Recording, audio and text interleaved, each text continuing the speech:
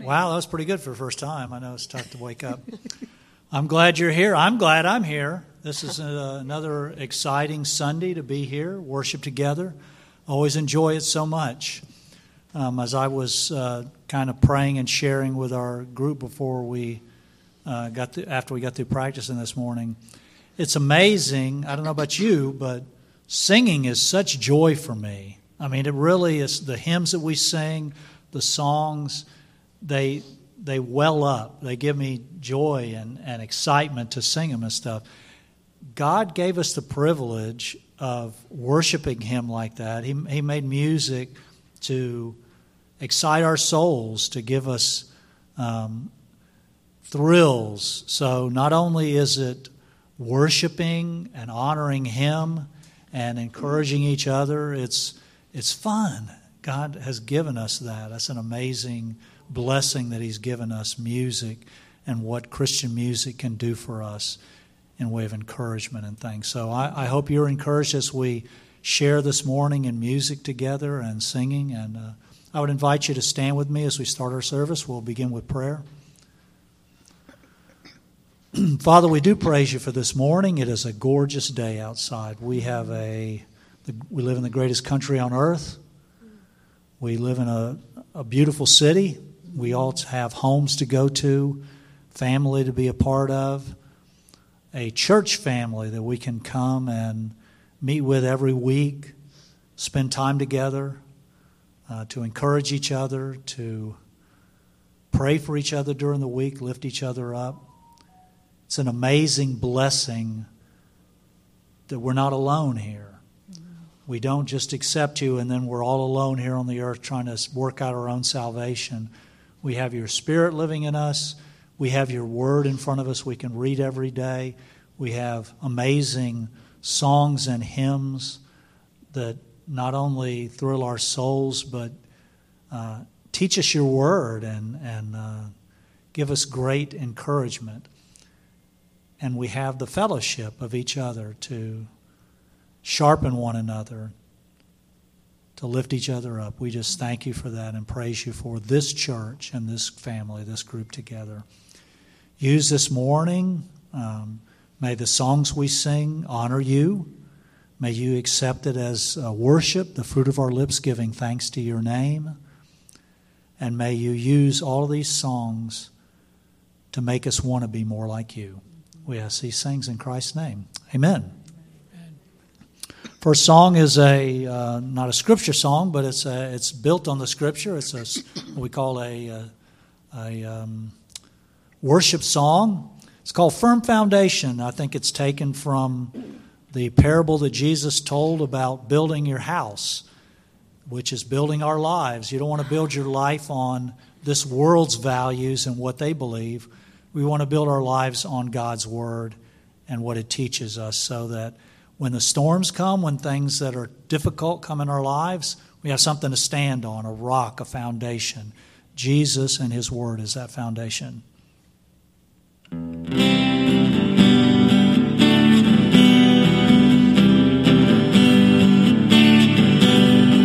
Jesus, You're my firm foundation. I know I can stand secure. Jesus, You're my firm foundation.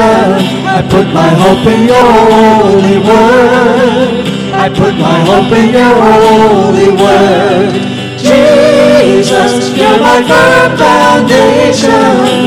I know I can stand secure. Jesus, You're my firm foundation. I put my hope in Your holy word. I put my hope in Your holy word. I have a living hope. I have a living hope. I have a future. I have a future. God has a plan for me. God has a plan for me. Of this I'm sure. Of this I'm sure. Jesus, You're my firm foundation. I know I can stand secure. Jesus, You're my firm foundation. I put my hope in Your holy word. I put my hope in Your holy word. Your word is faithful. Your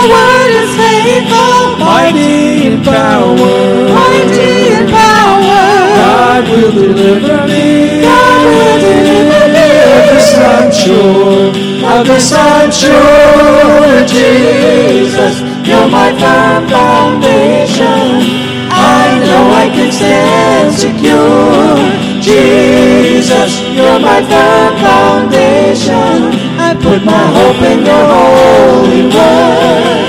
I put my hope in your holy word. Jesus, you're my firm foundation.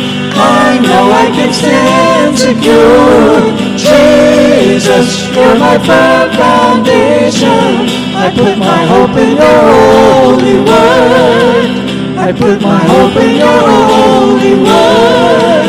I put my hope in your holy word.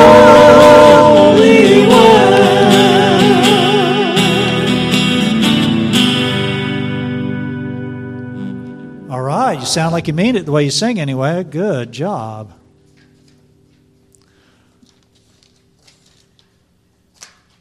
Trust and obey. There's no other way to be happy in Jesus.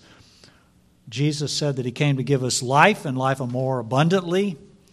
If I find sometimes that my Christian life seems dull or not as exciting as it should be, most of the time it's because I'm not fully committed to Him. I'm not really trusting Him, because if I give myself wholly to Him, He will give Himself wholly to me, and He'll give me the joy and the peace and everything that my life is supposed to be. But I got to trust and obey.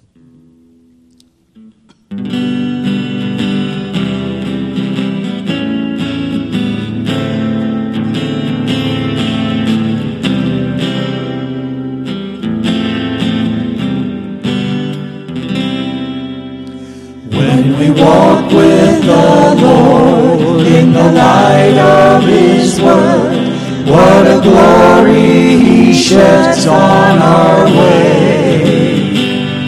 While we do His good will, He abides with us still, and with all who will trust and obey. Trust and obey, for there's no other way to be happy in Jesus but to trust and obey. Not a burden we bear, not a sorrow we share, but our toil He doth richly repay. Not a grief or a loss, not a frown or a cross, but is blessed if we trust and obey. Trust and obey, for there's no other way to be happy in Jesus but to trust and obey. But we never can prove the delights of His love until all on the altar we lay. For the favor He shows and the joy He bestows are for them who will trust and obey.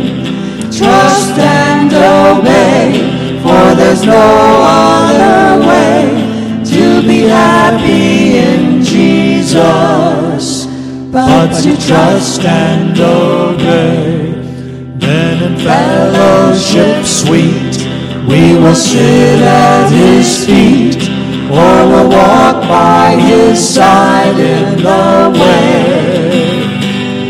What He says we will do, where He sends we will go. Never fear, only trust and obey.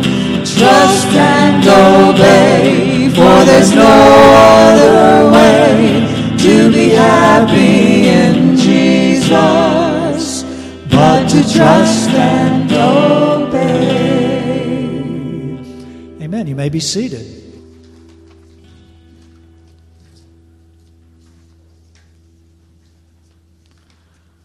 Another trust song, faith, trust, hope.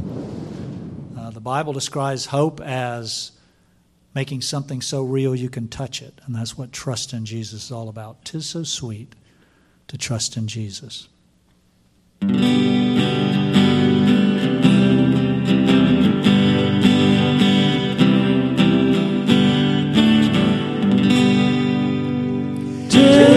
how sweet to trust in Jesus, just to take Him at His word, just to rest upon His promise, just to know thus saith the Lord.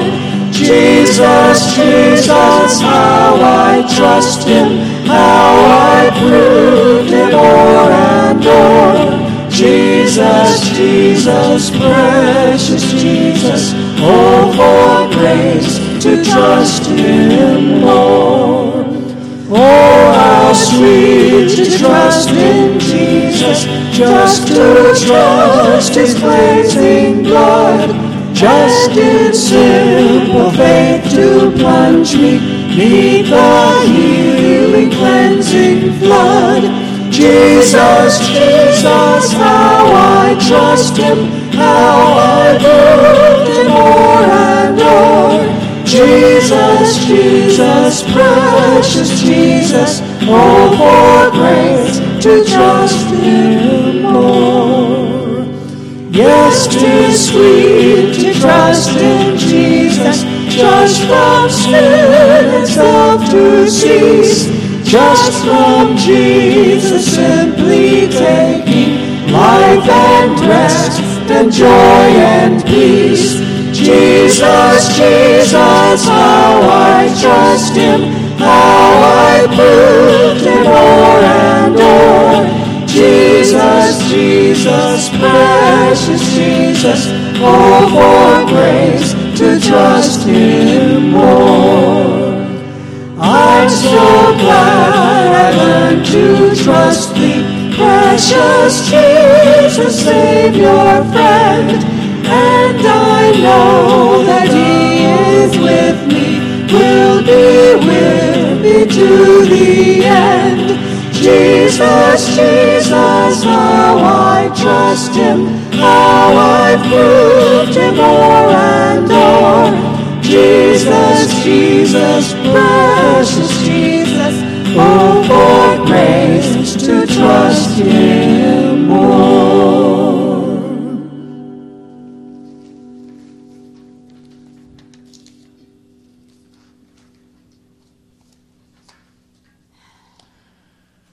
God desires for us to know His Word, to love His Word, to meditate on it, to memorize it.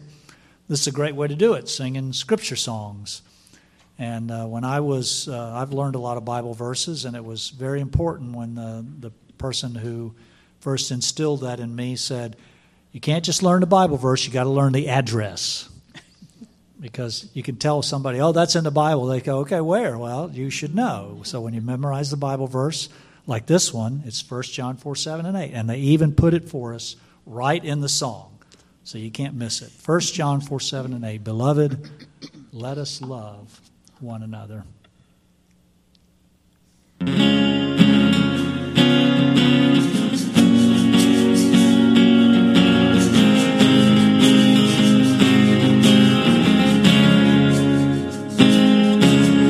Beloved, let us love one another. For love is from God, and everyone that loveth is born of God, and knoweth God. He that loveth not, knoweth not God, for God is love. So beloved, let us love one another. 1 John 4, 7, and 8. Beloved, let us love one another. For love is from God, and everyone that loveth is born of God, and knoweth God. He that loveth not, knoweth not God, for God is love. So beloved, let us love one another. 1 John 4, 7, and 8. Beloved, let us love one another.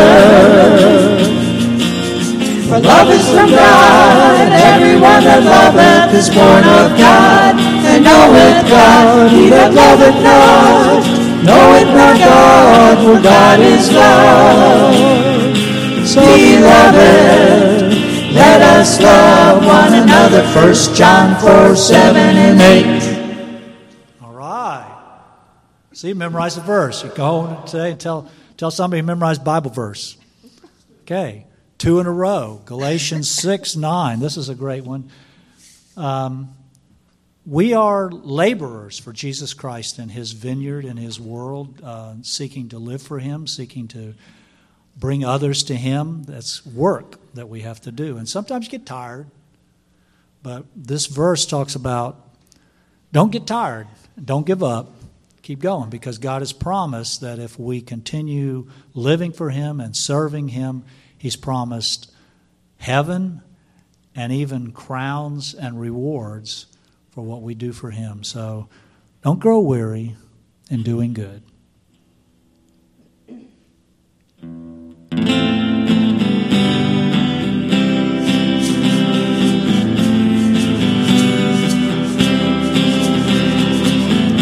Do not grow weary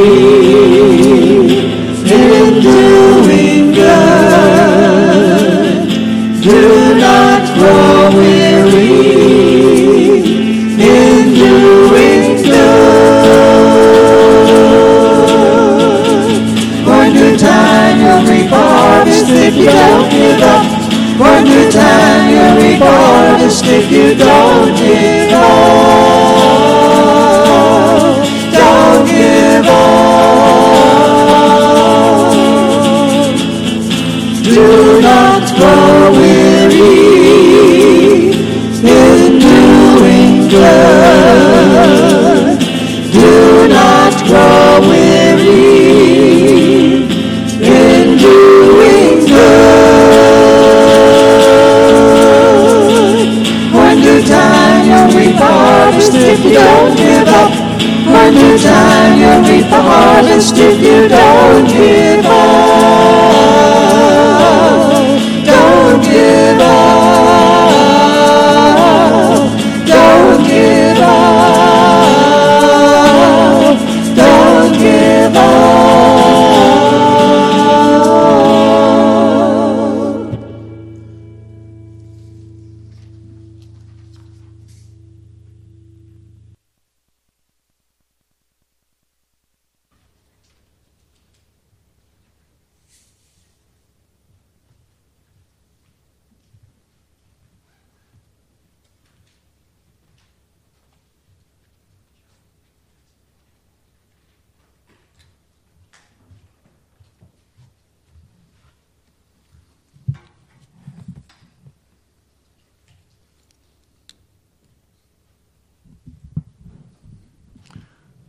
I have the privilege of doing our Bible reading this morning, so if you would like to take a Bible there in the pew, or if you brought your own Bible, or if you would simply like to sit and listen to the Word of God. The reading is going to be from the book of Isaiah, chapter 50, verses 4 to 10.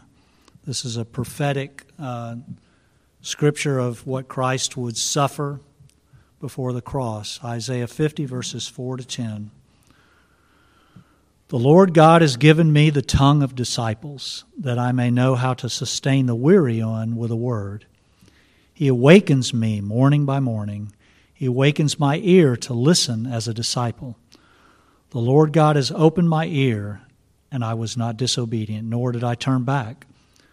I gave my back to those who strike me, and my cheeks to those who pluck out the beard. I did not cover my face from humiliation and spitting. For the Lord God helps me. Therefore I am not disgraced. Therefore I have set my face like flint, and I know that I will not be ashamed. He who vindicates me is near. Who will contend with me? Let us stand up to each other. Who has a case against me? Let him draw near to me. Behold, the Lord God helps me. Who is he who condemns me? Behold, they will all wear out like a garment. The moth will eat them. Who is among you that fears the Lord, that obeys the voice of his servant, that walks in darkness and has no light? Let him trust in the name of the Lord and rely on his God. Let's pray. It's amazing, Father, that, it's you. Hundreds of years before Jesus went to the cross, you filled your scriptures with what was going to happen, that we would know you knew the beginning from the end, that Jesus being crucified was not man's will. It was not an accident, not something that you did not foresee and just took you by surprise, but you've known from eternity past that you would one day send your Son so that he could save us from our sins, that he would give his face to those who would spit on him and strike him, that he would give his back to a cat of nine tails, that he would stretch out his hands on a cross to pay for our sins, because you knew that was the only way you could get us to heaven. And because of your great love for us, you were willing to do that. Help us as we continue to look in your word in John, that we can see who Jesus was, his heart, his love for us, the way he lived for you perfectly, that he was the very image of you on earth, that he was God incarnate, that we can love you more and serve you better. We ask these things in Christ's name. Amen.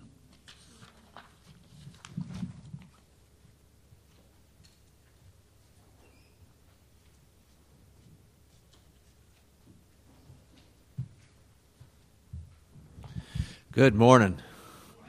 It's good to see all of you here today, and know that there's some out there on internet land. You can see me and hear me, but I can't see or hear you. But glad we're all together here on this Lord's Day. Good to be together. Our purpose here, one purpose on these mornings, is to share the truth. You're all aware that we live in a world more and more where it's hard to discern what's truth, whether it's out there and relates to COVID or the government or politics, and this season, all these people running for office. Who's telling the truth? You know, there's different. They use words now like disinformation or misinformation. They don't usually just say that's a straight-out lie.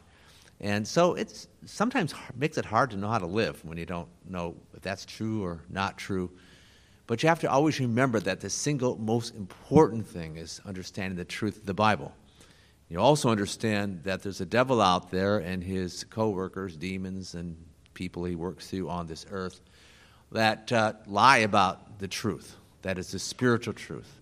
Sometimes it's just flat out and you can just tell. You know, somebody says there's no God. Well, there is a God. We know that. But there's other things they lie about, and they lie about the gospel. And sometimes it's a mix of truth and error. It makes it hard. When I grew up in a church, where it was a mix of truth and error.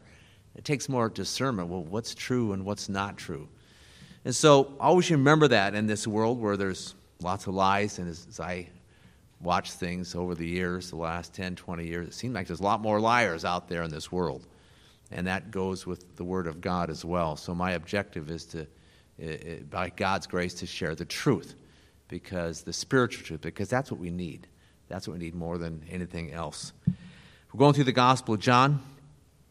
And simply put, we're learning about Jesus, and we're learning about the gospel of Jesus. That's what we're doing over these number of weeks here. I want you to turn your Bible to John chapter 7. We're going to work our way through a number of verses. Again, not doing what I would call in-depth, but definitely covering some important things that we need to understand that relate to the gospel, Jesus, and how that relates to our lives.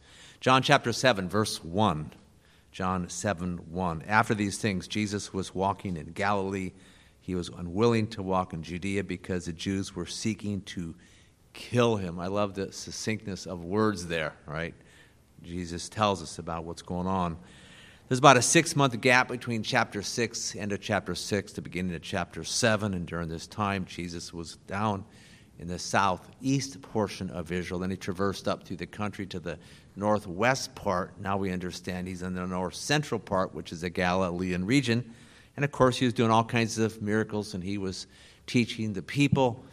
The main thing he was doing was making disciples, that is, spending lots of time with the 12 apostles. We continue, John 7, 2-5. The feast of the Jews, the feast of booths, was near. Therefore his brothers said to him, "Leave here and go into Judea, so that your disciples also may see your works which you are doing. For no one does anything in secret when he himself seeks to be known publicly. If you do these things, show yourself to the world, for not even his brothers were believing in him. The Feast of Booths, or the Feast of Tabernacles, also called, was at hand, and Jesus' brothers, who were not yet saved, but they were religious people, were encouraging Jesus to go down to this feast so that he could show himself. People could see him and could see his miracles. They, I believe, and he had 4 brothers. I don't know, at least 2 sisters, maybe 3. But he had 4 brothers, and they, like many other people in Israel, thought, hey, this Jesus could be the king. And so they're thinking, hey, if you're going to be the king, then you got to make yourself known. You got to get out there in front of the crowds. You got to promote yourself. That's what you got to do. Verse 6 of John 7.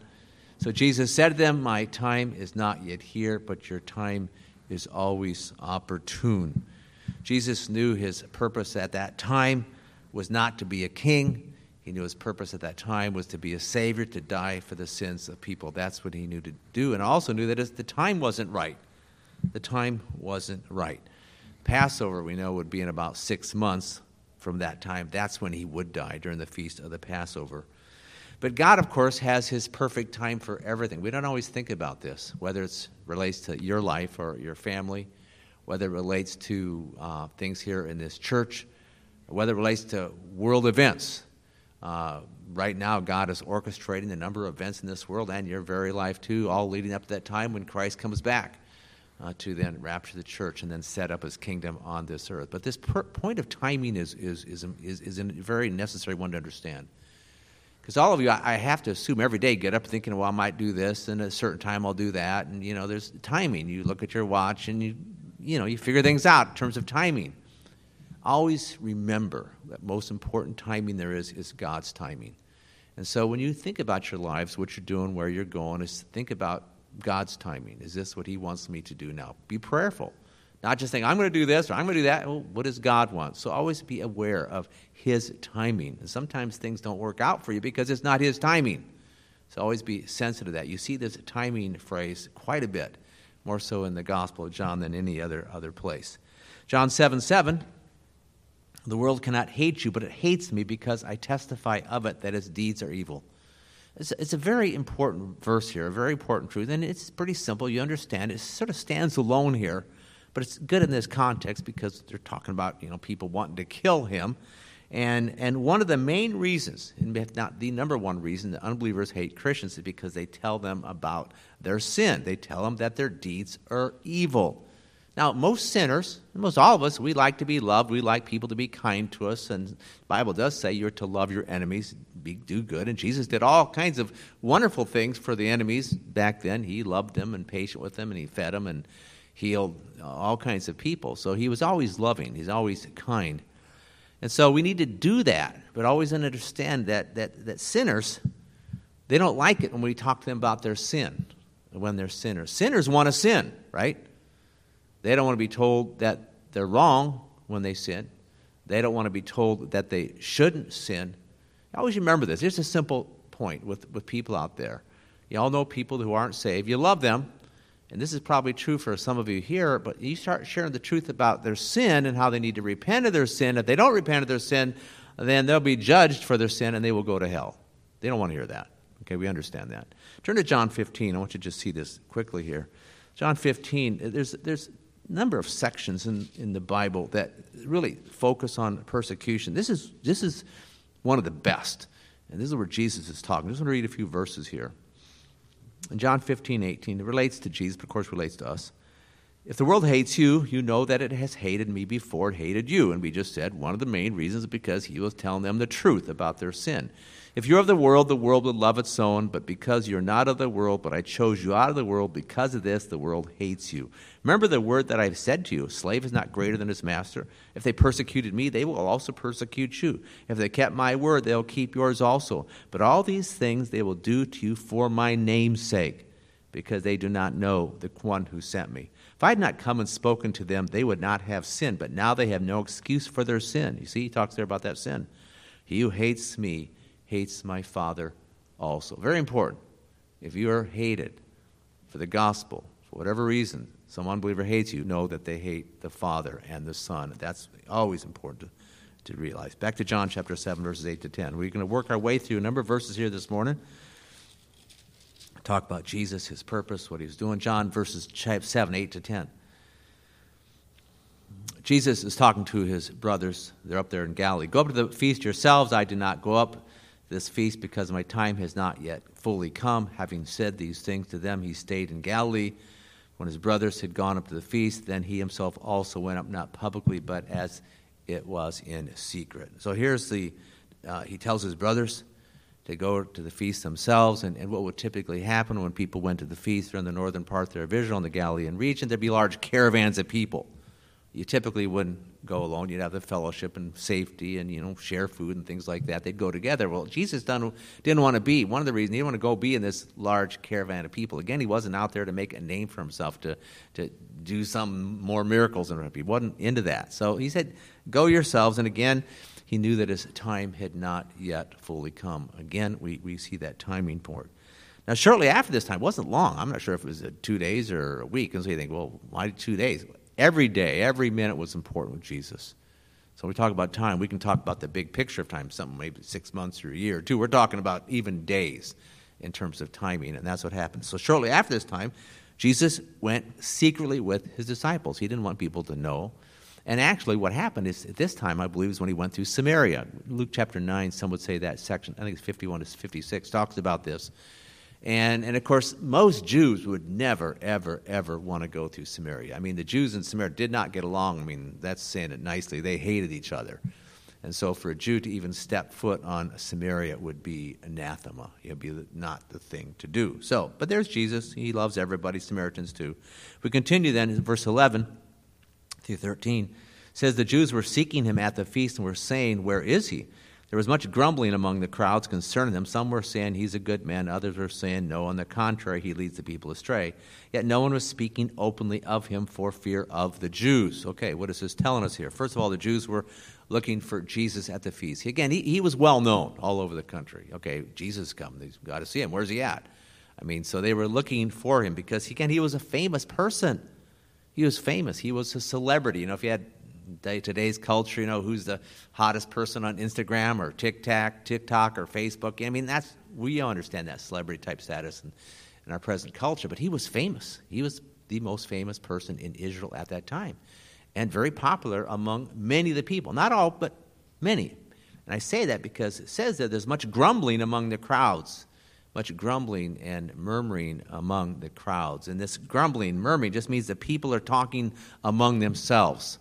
Others couldn't hear, but just, your little group of people, you're talking about this. Jesus could be in your home, could be out in the street. They're talking among themselves, and some are saying, hey, he's a good person. Others are saying, no, he's not a good person. He's leading people astray. That is, some were saying he's of God, and others saying he's of the devil. So there was a lot of discussion. And you understand that as you read the gospel, people just kept talking about, who is this Jesus? Is this the Messiah? Is he a prophet? What's going on here? Now, one reason the people weren't speaking openly, it says there in verse 13, is for fear of the Jews. And I think this would relate to the Jewish leaders, high priests, Sanhedrin. The Sanhedrin is a group of 70 men who were the leading religious body of the Jews. And at this point in time, they had not yet made a public declaration about Jesus. That is, where do we stand with him? They weren't doing that. They're still trying to figure out exactly what they want to do. So they weren't open about their thoughts, even though most of them there really hated him and wanted them killed, but it hadn't been a public statement. So here are these Jews here. The average Jew then was afraid of the Sanhedrin. They don't want to get on the wrong side of the Sanhedrin, this leading religious, powerful body. They didn't do that.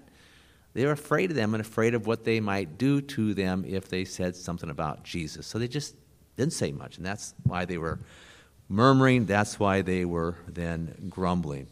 John 7, we continue, verses 14 to 17. When it was now the midst of the feast, Jesus went up into the temple and began to teach. The Jews then were astonished, saying, how has this man become learned, having never been educated? And so Jesus answered them and said, my teaching is not mine, but his who sent me. If anyone is willing to do his will, he will know of the teaching, whether it is of God or whether I speak from myself. And so here's Jesus. He arrived, and again, a few days later, it was the middle of the week, whether it's day 3 or day 4, not exactly sure, but sometime around then. What's he do? He starts teaching right away. That was the number one thing that Jesus did. It was the main thing that Jesus did. He was teaching. I I'm always intrigued. You probably know the story, but it's in John chapter 20, and Jesus had died and raised from the dead. And you remember the story about Mary Magdalene and how she really wanted to see him, and she had 7 demons, and the Lord had saved her, and forgiven, and she really loved the Lord. And so he reveals himself to her, and what's the first word? What's the first thing that she says? She says, Rabbi, or Rabboni. She calls him, which means teacher. You think, why'd she say that? Well, that's how she knew him, and they didn't say miracle worker. Yes, he did, but the main thing he did was teach. And it was the single most important thing that he did was teach, you see. So that's how people knew him. Yeah, he's a teacher. He's a teacher. And that's what she said, Rabboni, because she had learned so much from him through the years. I mean, she was very, very thankful for him. And again, in fact, I was reading this morning, my quiet time, 2 Timothy 4, 1 and 2. You know the verses, I believe, but it says, in view of his appearing, in view of his kingdom, preach the word. In season, out of season. This is the kind time will come when they won't want to hear the truth, but they will find for themselves people who tickle their ears, which is very common in our culture. If you'd ask me what are the top 5 problems in this world, and I'm not sure how I'd list it, I will say this for sure, that one of those problems is that preachers aren't preaching the word of God from the pulpit. Either they're preaching flat-out air, or a mix of truth and air, or they're preaching truth that I'll call light, fluffy. It might be true, right, but it's fluff. It's not the center. It's not the core. It's not what people really need to hear.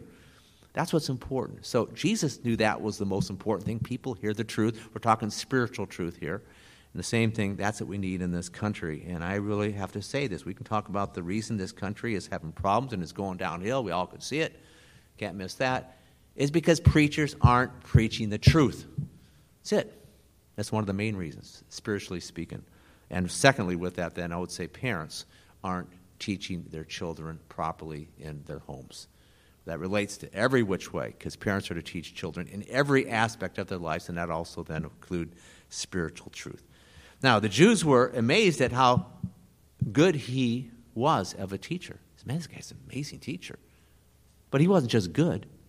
He was perfect. I mean, you think about this. Every word that he said was the perfect word. When you think about how you speak, is every one of your words perfect? No. Every word was perfect.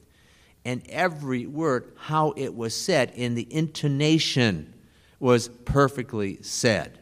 Amazing. Everything. I would have loved to have been there, hear him teach. Powerful, authoritative, convicting was his teaching. That's what it was. He always shared the truth, and he always shared exactly what the people needed to hear, which is instructive for us. You're all with people pretty much every day. When you're with Christians, one of your goals, one of your objectives is to communicate truth.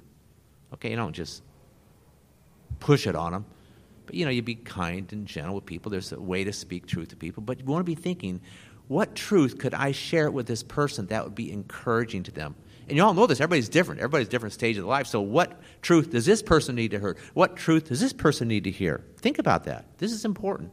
And Jesus always shared the truth, and he always shared the perfect truth, or the words that were perfectly needed for that person. And so the Jews couldn't figure out why he was such a good teacher. He hadn't gone to the local rabbi school. They had schools for rabbis. He hadn't gone there. And what Jesus says is, he says, what I'm teaching you is what my Father has taught me, which is an interesting, I'd love to ask him how that worked. Jesus, you said this a lot. In fact, turn to John 8:28. John 8:28.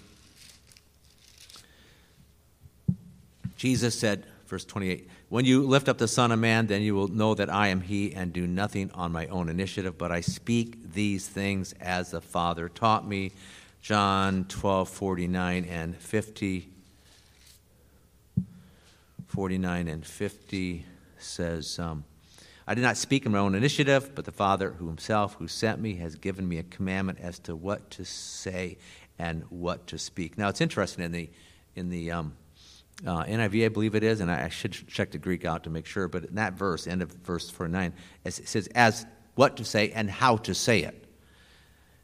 Then verse 50, I know that his commandment is eternal life, therefore the things I speak just as the Father has told me. So Jesus, as said, was a perfect teacher. He was perfectly taught, and everything he was perfectly taught, he perfectly conveyed to the people. So, but what I was going to say before is I would love to know how that process went. That is during his life, whether it's on earth or in heaven or whatever, the teaching from the Father, but it did happen. We learn that very clearly right here. Then Jesus says something. Back to John 7. I want to look at this verse again. John 7. 17. If anyone is willing to do his will, he will know the teaching, whether it is of God or whether I speak from myself. This is a really important verse. A lot of important verses in this text here. And it relates to you as well, but it relates to willingness. He says that if we're willing to do God's will, if we're humble ourselves in this context before Jesus and what he was saying and what Jesus was saying was the will of the Father, then it says we'll know whether that teaching is of God or not. That's what he's saying. And the idea is simple, is that if we're willing to do what God wants, then we'll know whether this book here is truly the Bible, truly God's Word. And this lesson is simple. We should be willing to do God's will. We should be willing to do whatever he wants us to do. And if we're willing to do what God wants us to do and then do what he wants us to do, then we will have a lot of assurance. We'll have a lot of confidence. Oftentimes people don't have the confidence that they need in life. There's different reasons why people can be fearful, afraid, lack confidence. But one is because they're not willing to do what God wants. But you being willing and then doing what God wants you to do gives you confidence and assurance. It draws you into a close relationship. That's John 14, 21 and 23. A close walk with the Lord, and you'll be fruitful. But the thing you need to ask yourself, and this is an important one, this is just between you and the Lord, and you're getting up in the morning, and you say, Lord, and you need to say this, but I'm going to say it just simple. Lord, I'm willing to do whatever you want me to do today. Sometimes you say, oh boy, I don't know what I'm getting into. Oh, should I say that? Lord, I am willing to do whatever you want me to do today. But that's how it should be. He's God. We're his children. We're their servants. We should say that every day, knowing that God might slightly change our schedule or plans. He might radically change, whether it relates to people or things you do. That willingness to do what God wants is extremely important. Psalm 40, I think it's verse 8, of Jesus, but speaks of us too. It says, I delight to do thy will, O God, thy law is in my heart. So that be our prayer. In fact, I'll say one more thing in conjunction with this.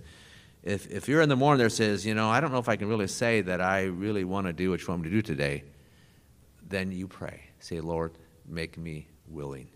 Make me willing. Because sometimes we just don't want to.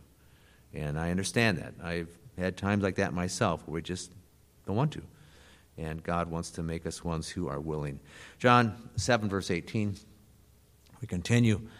He who speaks from himself seeks his own glory, but he who is seeking the glory of the one who sent him, he is true, and there's no unrighteousness in him. Again, an important truth here. Jesus is not speaking from himself. We've talked about this already. He is not just saying what he wants to say. He's saying what his Father wants him to say. But we also learn a very important truth here that relates to us as well, is he's seeking his Father's glory.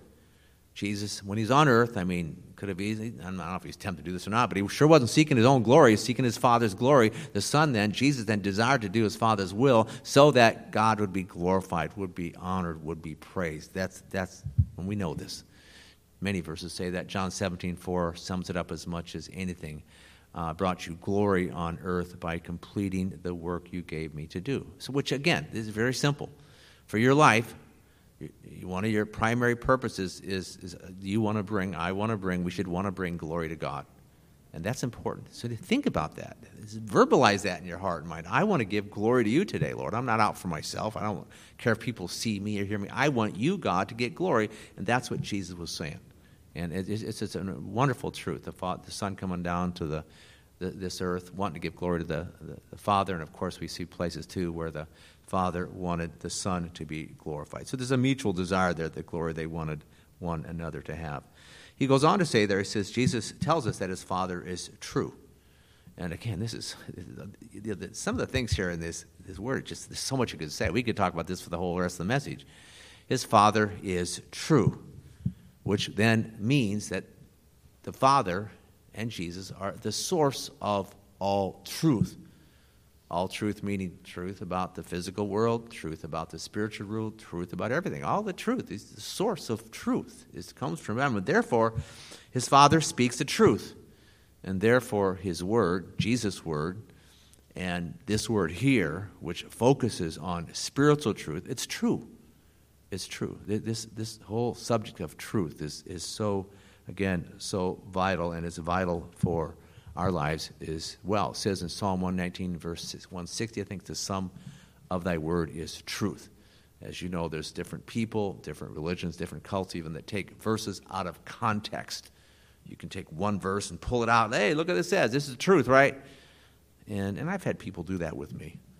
And so we need to understand that the word is true and that the sum of the word is truth. Not that you can't have a standalone verse. That's true. I'm not saying you can't. But sometimes people promote error by pulling verses out of context or a phrase out of context. We just can't do that. So we see that Jesus, the Father's truth. We also see that he's perfectly righteous and holy. He never does what is wrong.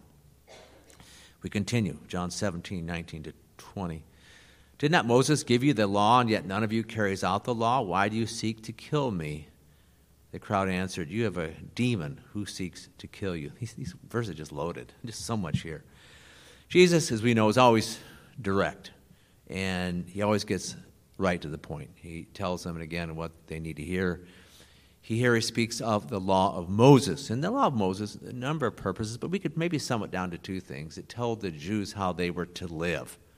Okay, it told the Jews how they were to live, but it also then exposed their sin. It helped them see that they weren't keeping God's law and therefore were sinners. I mean, he said that. He says that. None of you carries out the law. I mean, if you have these people there, and the Jews in general back in that first century, they weren't, crazy, wild, out sinners. I mean, they sinned, but it was more religious type sinners, okay? And so here are these religious Jews, a lot of them, and it says, you guys aren't carrying out the law. And you may be some religious families, I don't carry out the law, but he said, you don't carry out the law. So he's right there calling them sinners, right? That's. And then what's he say? He says, you're trying to kill me. He's pretty open, isn't he? You guys are trying to kill me. And you see, he knows that. And it's not been a public thing. People weren't shouting that at Jesus, hey, we want to kill you. That wasn't it. But he knew it. He knew what the word on the street was, that they were trying to kill him. And they answered him. How did they answer him? They said, you got a demon. What's wrong with you? You say we're trying to kill you? You got a demon. And well, that was bad. I mean, you think about it. To talk to Jesus and say, you got a demon, that's really bad. They were terribly and totally wrong in what they said there. And who seeks to kill you? And, of course, they were hypocrites as they said that, because there were many in that crowd of people who really did want him dead. Not everybody, but we know that sentiment was growing more and more. So, anyway, they say that to him, but they were the devilish ones. He was the righteous one. He was the one who actually then was killed. We know this, basically then to defeat sin and death and the devil, all these things. And, of course, then to make us perfectly righteous and holy. We continue, John 7:21 to 24. Jesus answered, I did one deed and you all marvel. For this reason, Moses has given you circumcision, not because it's from Moses, but from the fathers, that is from Abraham. And on the Sabbath you circumcise a man. If a man receives circumcision on the Sabbath so that the law of Moses will not be broken, are you angry with me because I made an entire man well on the Sabbath? Do not judge according to appearance, but judge with righteous judgment. So you have a little baby boy, and the rule was, it was a strict rule, you got to circumcise that kid on the 8th day. That turns out to be the Sabbath. Do it in the Sabbath. So that's his point here. That's what he's trying to say. But back to the first verse here, just to make sure we clarify here. I did one deed. Now, this is referring back to John chapter 5. Remember that guy that was lame 38 years? And you remember the story. What day of the week did Jesus heal that guy? It was on the Sabbath. He says, man, you guys are all upset about me healing this man on the Sabbath. And his point, his argument was this. He says, okay, you guys are willing to do the circumcision, on the Sabbath. That's fine. And in a sense, and what it does is it cleanses or purifies one part of this boy's body, of child's body. He says, I want to cleanse the whole man. I want to make the whole man well. What's wrong with what I'm doing? That was his argument. That's what he was saying very clearly. So he was right again. He's trying to help them see their sin, their self-righteousness. And these Jews, and particularly the Jewish leaders, they're so much into show, so much into appearance, so much as today we call it virtue signaling, signaling your virtue to others. But they were proud. They were wrong. They were hypocrites. That's what they were. It says in Matthew 6, it says, you don't want to, he was talking to the just average person, you don't want to be like the hypocrites who want to be seen by men. And, they had their flowing robes, or they'd go to the treasure, little treasure place, put their money in, to be seen. They wanted to be seen, so he's addressing that here. We continue, John 7:25-27. He says, so some of the people of Jerusalem were saying, is this not the man whom they are seeking to kill? Look, he's speaking publicly, and they're saying nothing to him, and the rulers do not really know that this is the Christ, do they? However, we know where this man is from, but whenever the Christ may come, no one knows where he is from. Now, we got to work our way through these things and just listen as we explain what's going on here. Okay, many of the leaders wanted to kill him. But at that time, that was to be a secret. Okay? So now here's Jesus in the temple, and he's talking openly. And so some of these people are thinking, now wait a minute. Isn't this the one that somebody, well let me back up, I forgot. It was among the leaders, it was known they wanted to kill him. But in Jerusalem, if you live in Jerusalem, that news got out. Some of the people, some of the locals in Jerusalem understood, hey, these leaders want to kill him. Okay, that's the story. And so now they're all seeing him preach publicly, and they're thinking, hey, I thought the leaders wanted this guy dead. Why don't they go get him? That's what was going on here. Why don't they get him?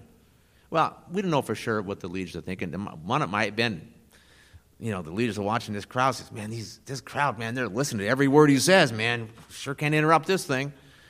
Others, they might say, well, if we tried to stop this thing ourselves, man, we get into debate with Jesus, and we may not win that one, so let's not do that. Others might have thought, if we try to stop this now, boy, and get Jesus, there could be a riot, and we don't want to get trouble with the Romans, and they're probably thinking, we got to wait till we get him alone, okay, which we know basically what happened later. So they're thinking, and who knows, whatever reason, but he's preaching, and he's very popular among the masses at this time. And what is happening now? It says some are thinking that maybe this person was the Christ. Okay, there are some in the crowd. Again, there's this all kinds of thoughts. This guy's the Christ, and so therefore, if he's the Christ, well, maybe that's the reason the leaders don't want to go after him. Man, if he's really the Messiah, you can't do that. So they were thinking this, but then that idea is quickly discarded. Okay, quickly discarded, because then they say, and it's in the text here, we don't know where this guy's from. We don't know the Messiah is from.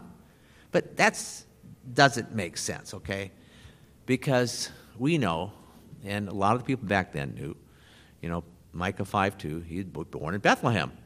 Isaiah 9, the first few verses, talk about how he'd be raised in Galilee, this one who's the Messiah. So a lot of people knew that. Not everybody. It's just, again, there's confusion. And that's what you see. There's a lot of confusion. You go through these pages of John here, just some people knew, some people did know. And so, but a side note is this for us is we're talking to people, and probably one of the single best questions to ask a person that you know probably is an unbeliever, and I'm not sure if you say it just like this, but the question is simple: who is Jesus? Who is he? That was one of the number one questions on the street back in Israel. Who is this Jesus? Who is he? And where's he from? And that thought, that idea is banded around a lot. But for us, with people, it really comes down to that. Who is this Jesus? And don't you know that if he's the Lord God, heaven and earth, the King, the Creator, the Savior, that you better listen to what he says, or else you're going to be in a heap of trouble. So anyway, that's what's going on here. This confusion, and John 7:28 and 29 says, then Jesus cried out in the temple, teaching and saying, you both know me and know where I am from.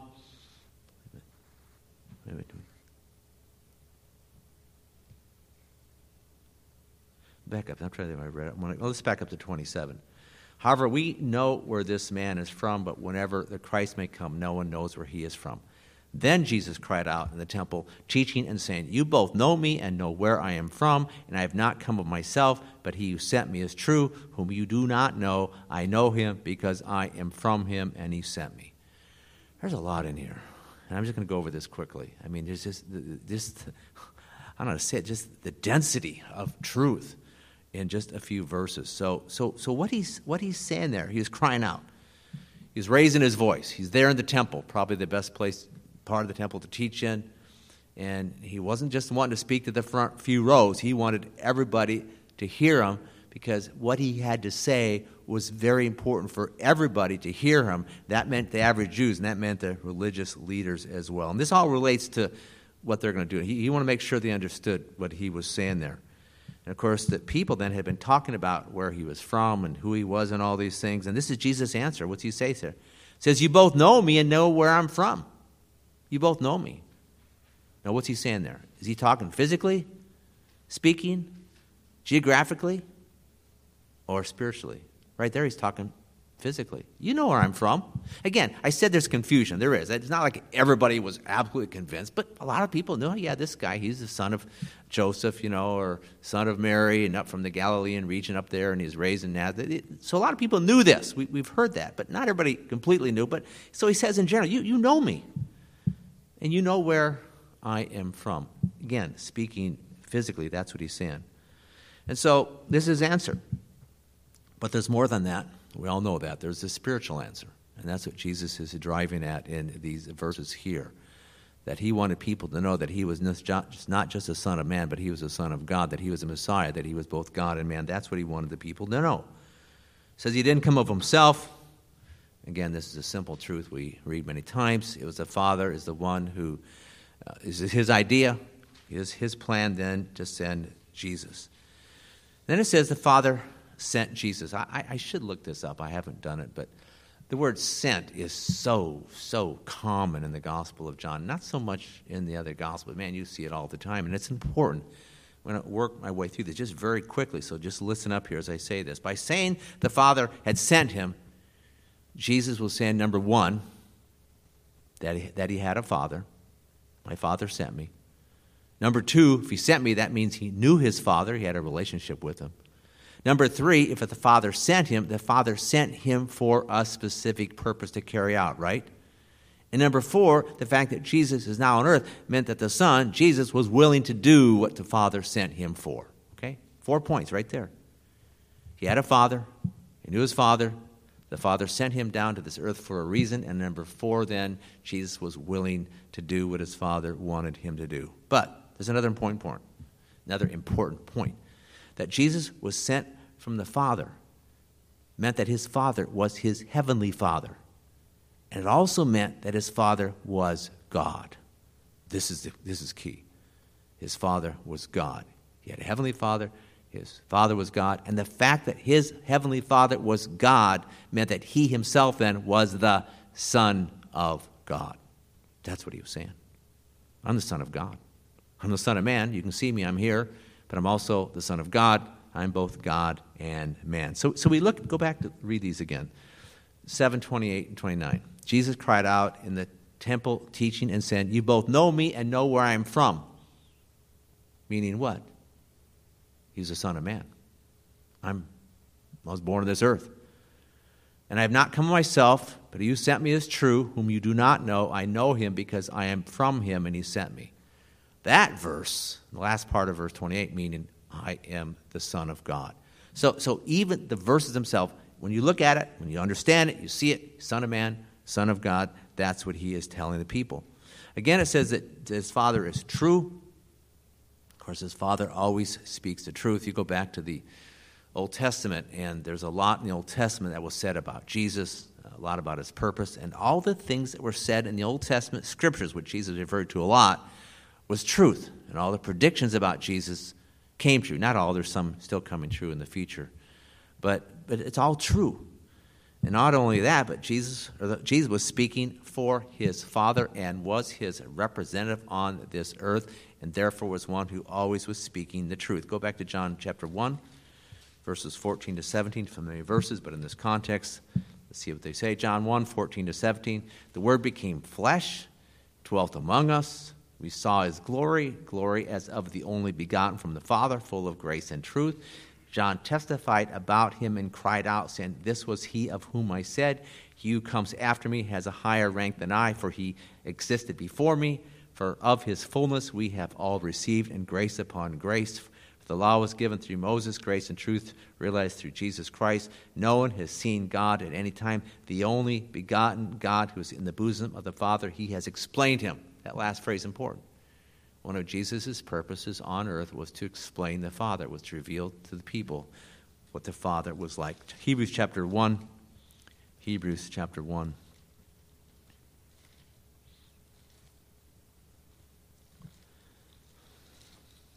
Verses 1 to 3. It says, God, after he spoke long ago to the fathers and the prophets in many portions and in many ways, in these last days has spoken to us in his Son. So God, that is the Father, spoken to us in his Son, whom he appointed heir of all things, through whom also he made the world. And he is the radiance of his glory, the exact representation of his nature. I like that. The exact representation of his nature, and upholds all things by the word of his power. When he had made purification of sins, he sat down at the right hand of the Majesty on high. So, back to John 7. So, verse 28, Jesus cried out. And what's he cry out there, that first phrase? You guys know me. You know who I am. You know physically who I am. You know physically where I'm from. You know about my parents. You understand all these things. But then he said, you might know me physically who I am, but you don't know who the Father is, meaning you don't know him spiritually speaking. So that's how you have to look at these verses, you see. You don't know the Father. You don't have a relationship with him. Turn to John chapter 8, verse 19. John 8, 19.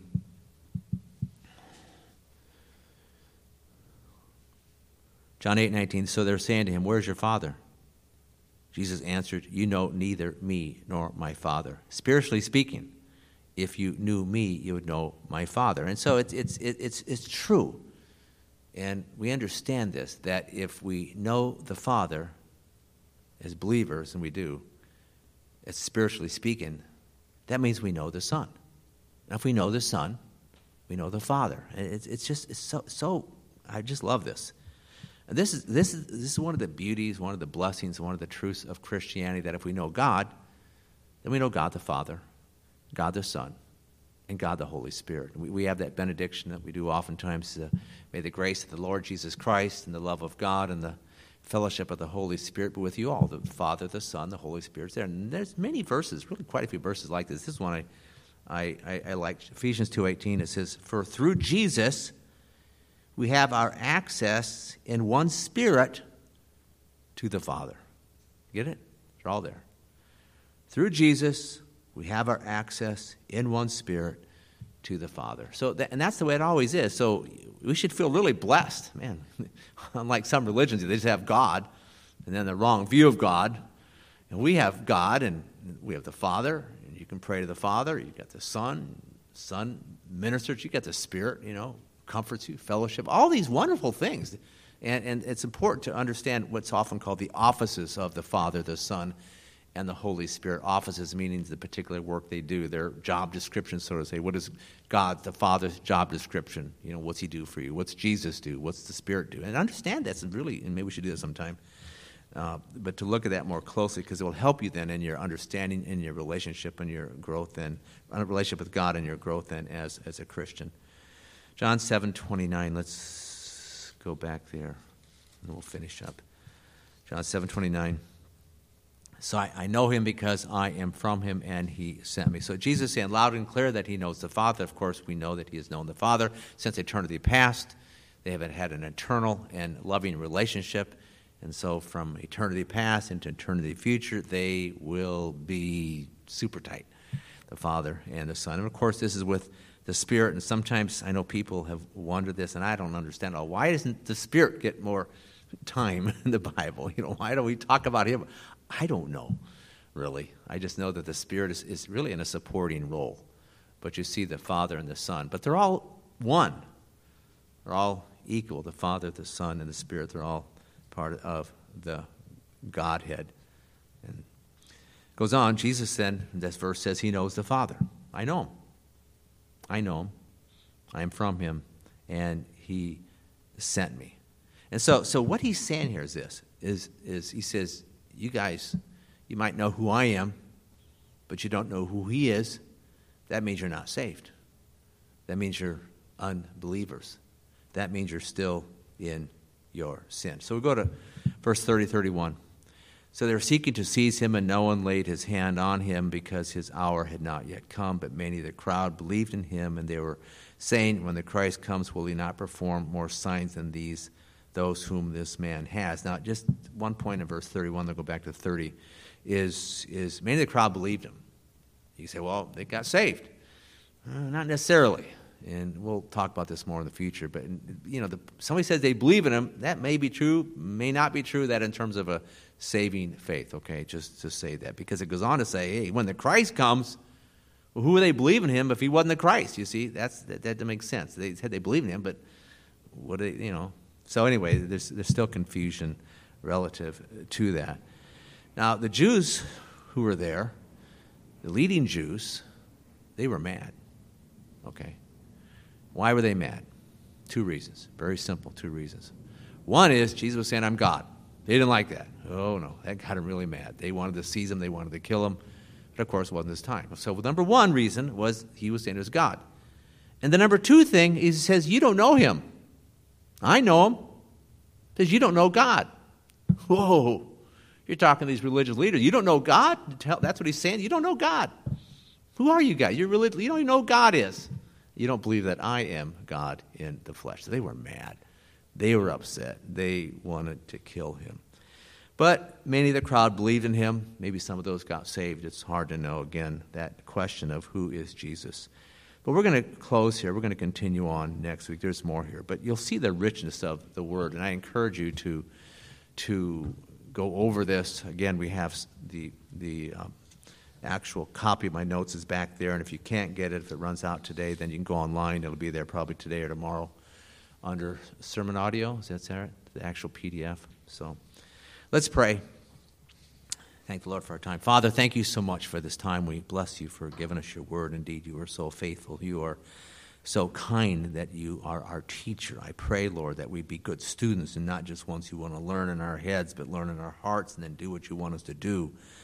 So many things here, Lord. Help us to be ones who are willing to do whatever you want. Help us to be ones then who want to give you all the glory and all the honor. Help us to be ones who understand timing and that it's not up to us and when we want to do things, but might we be ones, as it says in Psalm 27, wait on the Lord, or wait for the Lord, waiting for your timing. So, Father, thank you for these things, and I just pray, too, that help us to be ones who love you as a Father, love you, Jesus the Son, you, Holy Spirit. I mean, that's a relationship. It's, in terms of our spiritual growth, you all three are important.